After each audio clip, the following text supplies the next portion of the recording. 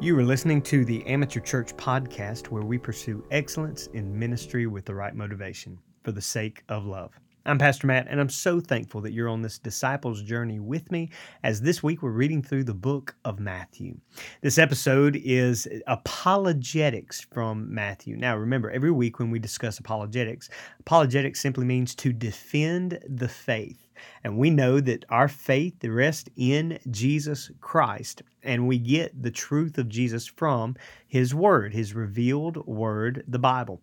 And so when we read the book of Matthew, we're asking, how can we defend the faith based on this text? And think about what Matthew's purpose is. Remember, Matthew is writing as a Jewish tax collector, now changed by Jesus Christ, to Jews to convince them that Jesus is the King of the Jews. And one of the things that I want to do today in this episode is look at the credentials of Jesus Christ. How do we know, and how did Matthew know that Jesus was who he said he was? And enough that he would stand up out of a tax collector booth in Matthew chapter 9 and leave two Roman guards with money and reject the job that he had to follow this rabbi, this Jewish carpenter.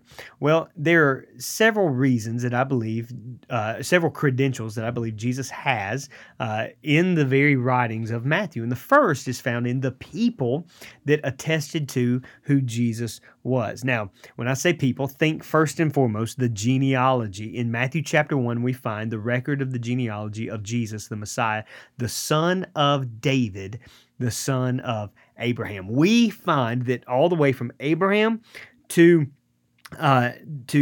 Joseph, the father of Jesus and husband of Mary, that there is a line that, according to the Old Testament, Jesus would be by prophecy of the Jews. He would be of the line of Abraham, of the tribe of Judah. And we see that taking place. And then he would be of the line of David. And there were not many that could fill this role at that particular time. And so we find just in Matthew chapter 1, overwhelming evidence that Jesus had to be the Messiah because of the people from which he came from, the prophecies that declare this. We also see that when you talk about the people, that because he was married, that because his mother was Mary and his father, earthly father, was Joseph, Joseph was of the town of Bethlehem. And with this, due to this, the prophecy in the book of Micah that shares that out of Bethlehem that Jesus would be born, this small, insignificant place would be the home, the birthplace of the great and mighty King of Kings and Lord of Lords. That's further evidence that Jesus would be the Messiah. We know that the Old Testament prophets and New Testament apostles would declare that Jesus was the fulfillment of these prophecies. Also consider that in Matthew chapter 2, we have the visit of who we call the Magi, or the wise men. Now, we sing the song, "We Three Kings of Orient Are," but more than likely, when the number one, that we don't know that there were three of them. More than likely, there were, could have been dozens, even hundreds, as some say, but probably dozens of wise men. And we say kings. These were not necessarily kings. They were the wise men, the Magi from the east, who had the studies of astrology and astronomy, and knew the prophecies even of Daniel. More than likely, scholars have pointed back to these individuals in the book of Daniel, that they were probably of that line of individuals. And they knew the scriptures. They knew, or they knew the promises that were coming, and then they knew the scriptures and were go all the way to Jerusalem and find Herod, and Herod points them based on the scriptures to the place of Bethlehem. And so this is in this time a credential of Jesus Christ, that he would be born in Bethlehem, and not only because of the words of Matthew, but because Matthew is simply chronicling, he's putting together what took place in that day. to the point that one of the most gruesome, terrible acts in Matthew chapter 2 is actually proof that at least Herod believed that Jesus was who he says he was. Listen to verse 16. Then when Herod, in Matthew 2, saw that he had been tricked by the Magi, he became very enraged. He sent and slew all the male children who were in Bethlehem and all its vicinity from 2 years old and under, according to the time which he had determined from the Magi. And so we see even Herod, evil, wicked, pagan king, trusted the words of the Magi, who were trusting the words of the Old Testament prophets, who were trusting the very word of God. This brings credentials of who Jesus is, the people.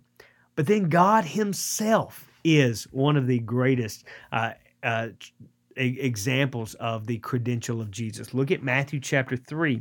As Jesus is being baptized, verse 16 says, "And after being baptized, Jesus came up immediately from the water, and behold, the heavens were opened, and he saw the Spirit of God descending as a dove and lighting on him. And behold, a voice out of the heavens said, 'This is my beloved Son, in whom I am well pleased.'"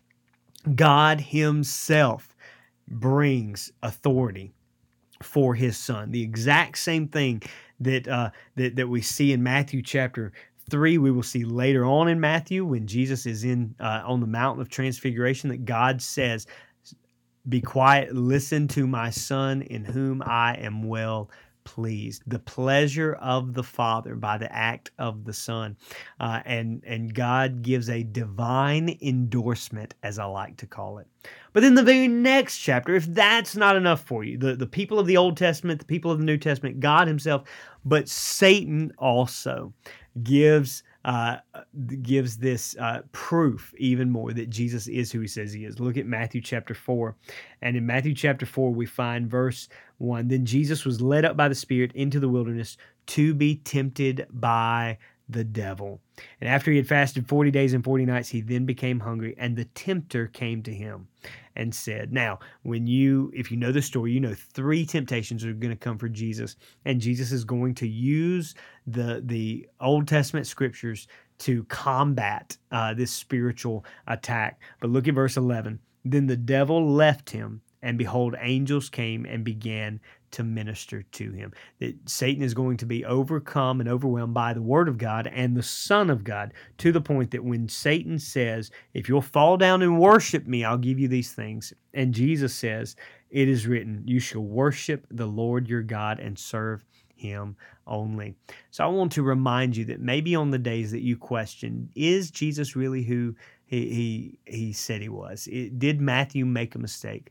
All of the Old Testament, all of the New Testament, God himself and Satan himself testify to the fact that Jesus is King of Kings, Lord of Lords. You can trust the credentials of this King. Hey, I love you. I'm praying for you. Stakes in the ground.